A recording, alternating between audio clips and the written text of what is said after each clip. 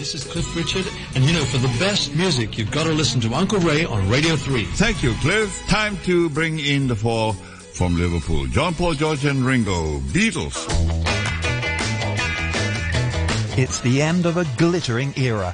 Radio 3's legendary record-setting presenter, Uncle Ray Cordero, has decided to retire after a broadcasting career spanning more than 70 years. That song was requested again and again and again.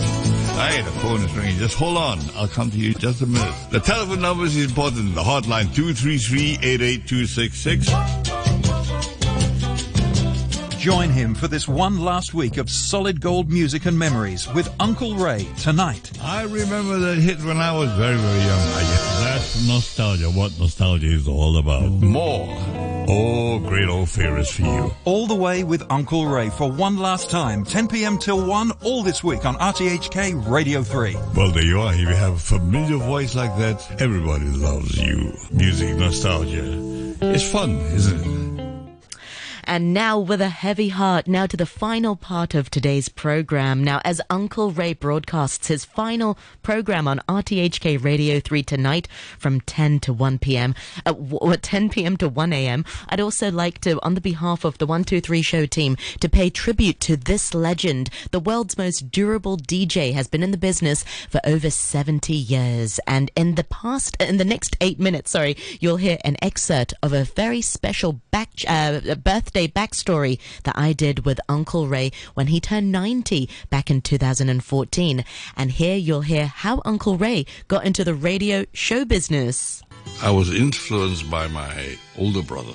He's 10 years my senior. And he got into Radio Fusion first. That's in 1949. And before that, I entered in 1949. Well, what made me join Radio Fusion was cable radio in those days.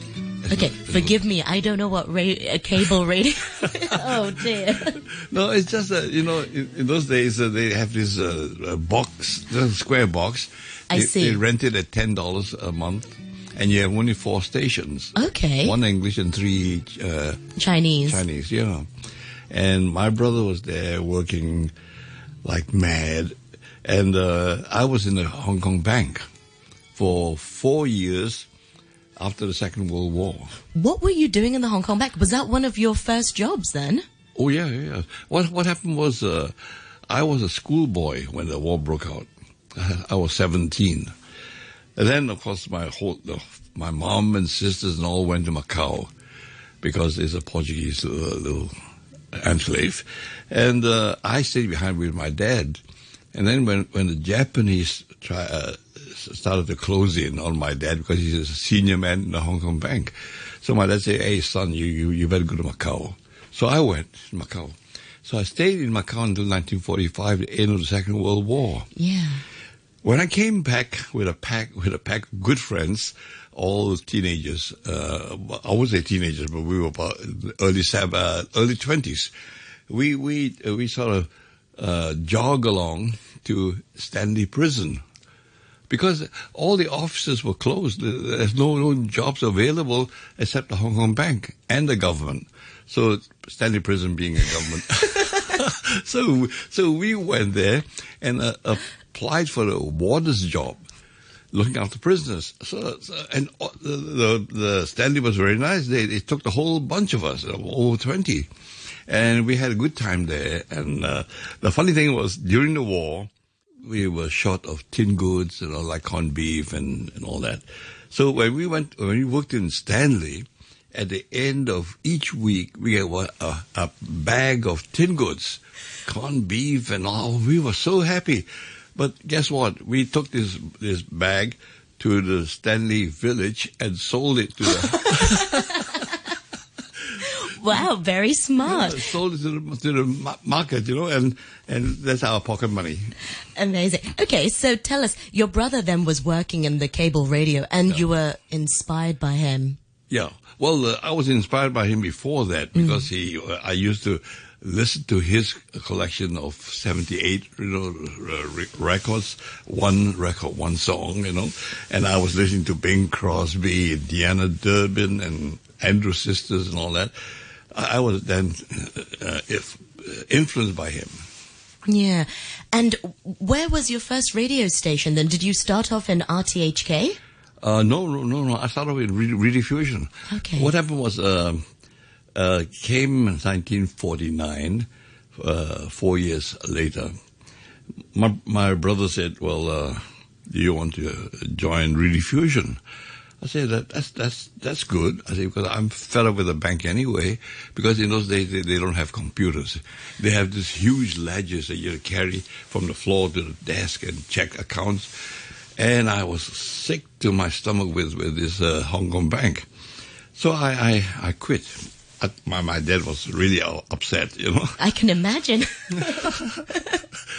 But of course he's been in the bank for so long, he has no idea what it means to a young boy to do what he liked to do. You see, and he was not a music lover anyway. So that's the big difference. So I went to join Rediffusion, and it was funny. They had an American boss called Frank Harris. So for the first time I was interviewed by an American fellow, you see, and he said, "Why do you want to join us?" It's simple. I like music. So good. Can you start on Monday? I said, wow. It's just like over the weekend, you know, start on Monday. I said, yeah, sure I can. But then I got a little brave now. I said, how much are you going to pay me? Then comes this blockbuster, you know. He said, $700. I said, what, $700? He said, not enough? Do you want more? I said, no, that's quite enough. For 4 years in the Hong Kong bank, I was getting $214. Oh my goodness! And this offer of $700 for just a first. And in those days, if I may say, it's a lot of money. I know. Wow! And the beauty is, I knew nothing about radio. And he was like, "Did you want more money, Uncle Ray? You should have asked him. You should have said, yeah." No, I was. You're an honest man. No, I was scared. Frightened. I was frightened to even think about it. You know, $700. I was shocked with the figure, and he thought that wasn't enough. You know, I said no, more than enough. I said, but the fun, the beauty came where I said, "Can you start on Monday?" I said, "Yes, all right, I'll start on Monday." But I know nothing about radio. You know, and you said that in the interview. Huh? And you said that in the interview. You said That's you know right. nothing about exactly. So I say, what should I do? He said, well, why don't you be a scriptwriter? Start off being a scriptwriter. In those days, disc jockeys are not like today. You just put on the mic and you talk, you know. You have to follow the script. And the script comes from me, because I write the script, you see. So I've been writing script, but I know nothing about script writing. So I have to look through the American catalog, English catalog, to see how they write scripts, and I learned from there. So I was pretty good, and being a young man, I was very creative as well, very quick too. So I was writing good scripts, you see. And one day, an elderly man came for a visit to Rediffusion, and I have no idea who he is, but after his preliminary meeting with my boss, not Frank Harris, but Roy Dunlop, who is the Canadian boss, he's in charge of the station, see? And he said, Ray, why don't you look after our visitor? Because I'm very busy. I said, okay. But I have no idea who this man is, you know. And so I said, I was only voicing one program. I like jazz so much. I love I love playing the drums, you know. So I said, I'll interview him. But I had no idea that this man is so big, so important. He has interviewed all the big names in America and England, like Duke Ellington, Count Basie, and all these big names. Wow. I was shocked. And you had no idea, and you're about to interview him. Yeah, exactly. and I was like a greenhorn. Oh, Uncle Ray. And so, but wait you hear the end of this story. So I interviewed him. I had a lovely 1 hour of progressive jazz with this guy called, what's his name now? I can't remember his name. Anyway, Later, I found out that he was the director of the radio station in Switzerland. Wow. He's the boss. Did you find out after the interview or just before? After the interview. So he gave me a very lovely interview because he knew so much, And came the evening. I said, what am I going to do with this man? So I say, I'll take him to a nightclub. So I took him to Hong Kong side on the first floor of a building in Central called Blue Heaven.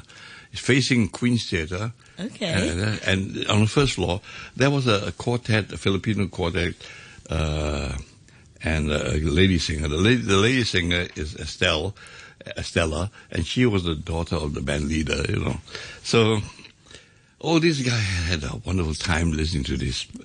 And there was a long table of staff and members of commercial radio. Nothing to do with me, you see, but they were celebrating something. At the head of the table was George Ho, So I went to George and sort of offered my congratulations and all that. And this is what he said to me that I will always remember. He said, Ray, my only regret in radio is that you're not working for me. Wow. Wow. I said, George, well, one never knows. Maybe someday I will. Good answer.